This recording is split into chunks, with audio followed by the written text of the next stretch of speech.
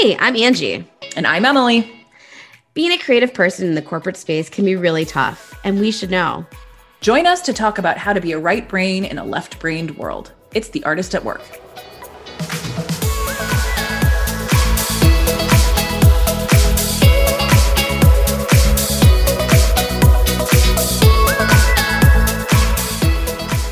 Hi, everyone. No matter what your job is or has been, wherever you've worked over the years, I think we're talking to people with a lot of different backgrounds and areas of expertise.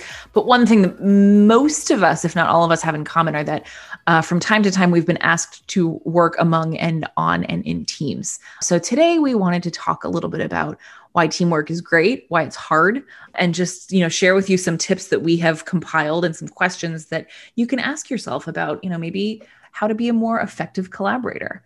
So Angie, tell me about teamwork and you. All right, that's a big question. I'll say, first of all, that I love being a part of a team. I think the energy, the collaboration, the way you can bounce ideas off of people, being able to spin your chair around in those days where you could do that. I think there's such good energy when you have a cohesive team that loves working together and makes really cool things together because of the energy that you collectively bring. And I'll say now, working as, a solopreneur, I'm doing everything. I'm a writer, I'm a designer, I'm a bookkeeper, I'm a software engineer, I'm a process person, I'm a social media manager. Like there's literally endless jobs with this one.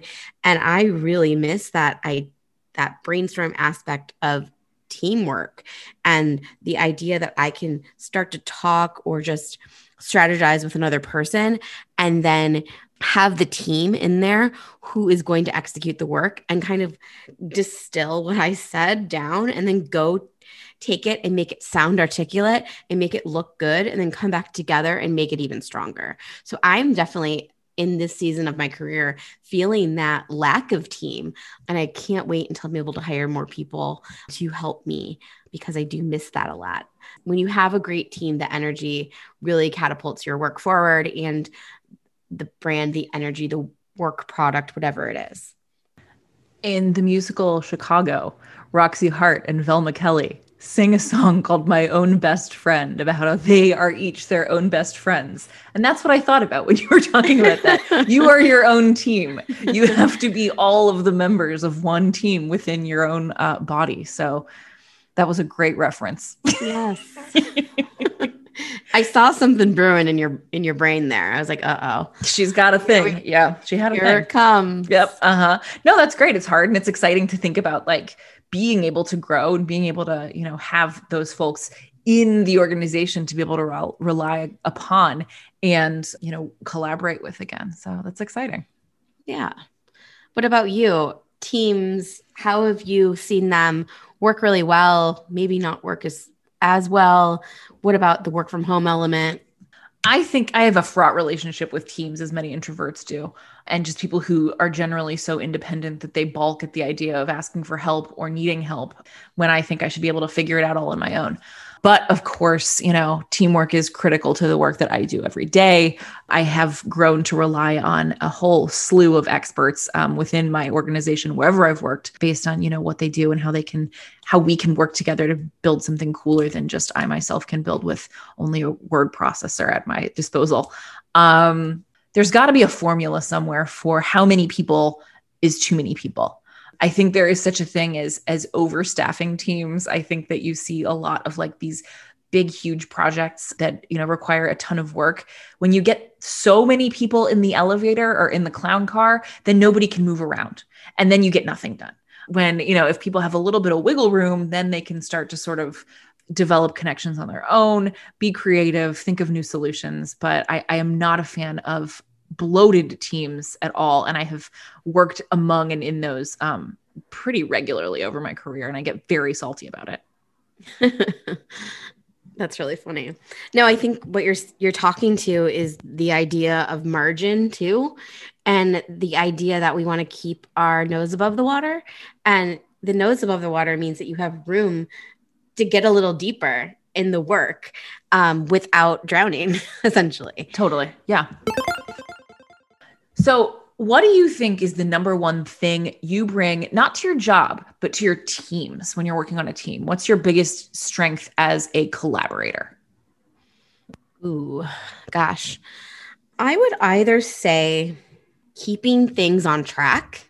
So being the person who, when things get derailed, bringing it back to the objective, or in the same, piece of my brain, organizing all of the chaos that comes out of those conversations and distilling into what needs to happen.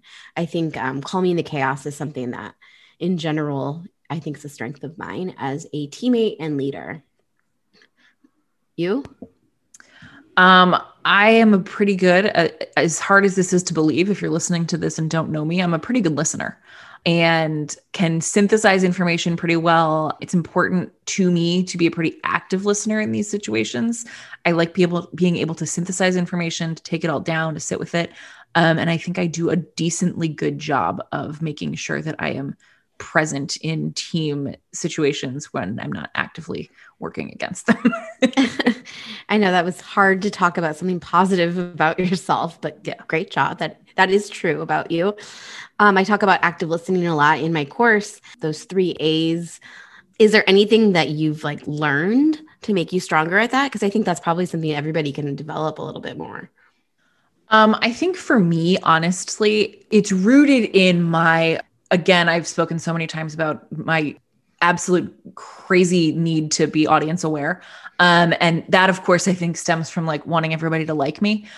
So I think that they're all related somehow. So if I'm showing you that I'm listening to you and then I can repeat back to you what you're saying to me and not weighing in with my own take, then you're going to want to work with me more. You're going to like me. You're going to value me as a partner.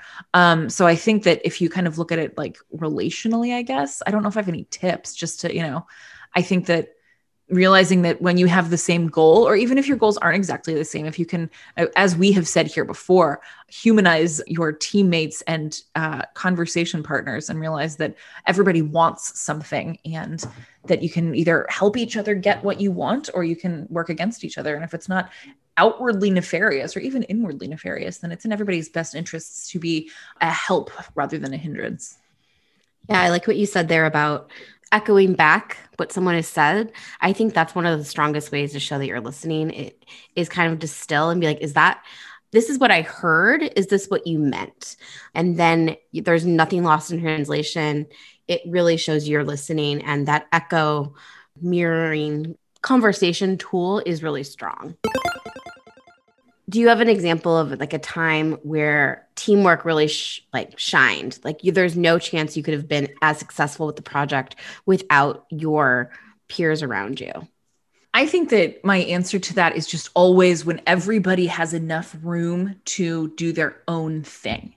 When people start doing land grabs, when roles are not clearly defined, or there are too many people in the room, on the team, on the project, I think that there's a lot of pettiness and hurt feelings that get involved. People don't get to feel as creative or as autonomous as they would if they had really clear roles and responsibilities and autonomy and agency to act as the experts they are. Yeah, it makes a lot of sense. What about you?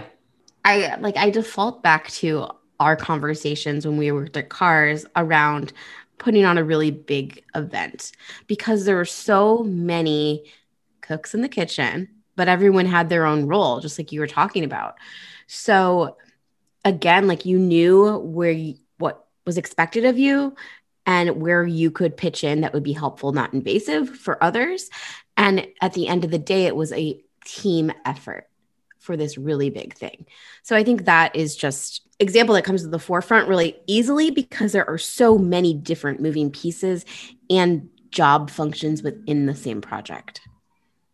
And for those, there was such a dramatic, physical, visual, experiential payoff. It's really satisfying for everybody to work together on putting together an annual report. And there's a ton of work behind that. But it is a PDF or a little booklet at the end of the day. This was a blowout experience writ large over multiple days. And seeing something like that and being immersed in something like that, it's very easy to track it back and be like, oh my God, these little teams made this big thing happen. Yeah. And I think some of the magic there was that we had a bunch of like secrets and Easter eggs kind of baked into these days and these experiences. So it was really cool to like know what was up and what was coming, and then being able to look out for those reactions. Like, oh my gosh, this next video is incredible. Let's just watch the people next to me react to it. Yeah. I think that was really, really fun. It was a present for ourselves as much as it was for the audience. Yeah. So we were thinking a little bit about, teamwork and collaboration and how to become better at it. And especially in light of our talking about advice a little while back, as much as I don't want to get into the business of proffering advice I'm not qualified to give, I could frame this, as several questions to ask yourself to be perhaps a more effective team member and collaborator. We have 7 questions, and I think it's a really good self-awareness tactic. So if you're in a collaboration setting, you can kind of look at these 7 questions. You can take a screenshot from the show notes and think about how it applies to you. So if you just want to go ahead and give us the questions. Okay, get ready for Micro Machine's voice here. Number 1, could I repeat back what this person is saying to me? That's kind of what we had hit on before, right? Like, are you listening enough to be able to say what has been said to you? Number 2, this is an important one for me. Am I waiting to speak because I want to talk about myself or because I want to respond to what this person is saying? Same thing, audience awareness. Number 3, am I taking notes? And who is the subject in these notes? Is it me? Is it the speaker? Or is it the project? Important when you think about what the goal is here. Number 4, what can my doodles tell me? Are you scribbling around the margins or are you actually writing down what's being said? And if scribbling is a more effective way of note-taking for you, then what are those scribbles telling you? That you are listening, or that you're focused on one particular piece of the project, or that you're, really focused on the person you're talking to? What are those little doodles saying about what you're talking about? Number 5, what is the problem we are all trying to solve? And should I keep asking why? Going into that sort of thing about the 5 whys that we've spoken of before could be helpful when you're working with a team to really get to the root of an issue. Number 6, what will I be accomplishing by saying no, especially if this is a brainstorm? It's easy to come to team things that you're not super excited about with what I'll call bad faith, or at least skepticism. I've done it many times myself. And I think that in a brainstorm situation, saying yes is always, let's take a page from the book of the improv comedians, but saying no in general to people, like, what's the goal there? What's the accomplishment? What are you accomplishing by saying no? And finally, am I being respectful of others' time and resources? Are you just talking because you want to talk, or do you really have something to say? Yeah. And I think that goes into work too. When someone gives edits on something, are you giving an edit because you feel like you need to contribute, or is the edit warranted? Right. So I think it's all in the same vein. And those are really good, again, self-awareness tactics to center yourself in conversations, to make sure you're showing up the best you can for your team and being a great collaboration partner. Yeah, teams are tricky, and no 2 permutations of individuals in any groups anywhere are going to be the same. So being really sort of empathetic and understanding to who those people are, making sure that you build good relationships with them is ultimately just going to create a better team environment, not just for you, but for everybody around you. Well, that's all we got for you about teamwork. This is a team that we have been sort of pulling the levers and knobs on for over a decade at this point, and we're still working on our teamwork all the time. So know that it's not an overnight fix, but it's a good team and one that I'm happy to be on. So yeah, we're excited to hear about your own experiences with teams, bad, good, or otherwise. And we'll catch you next week. Bye.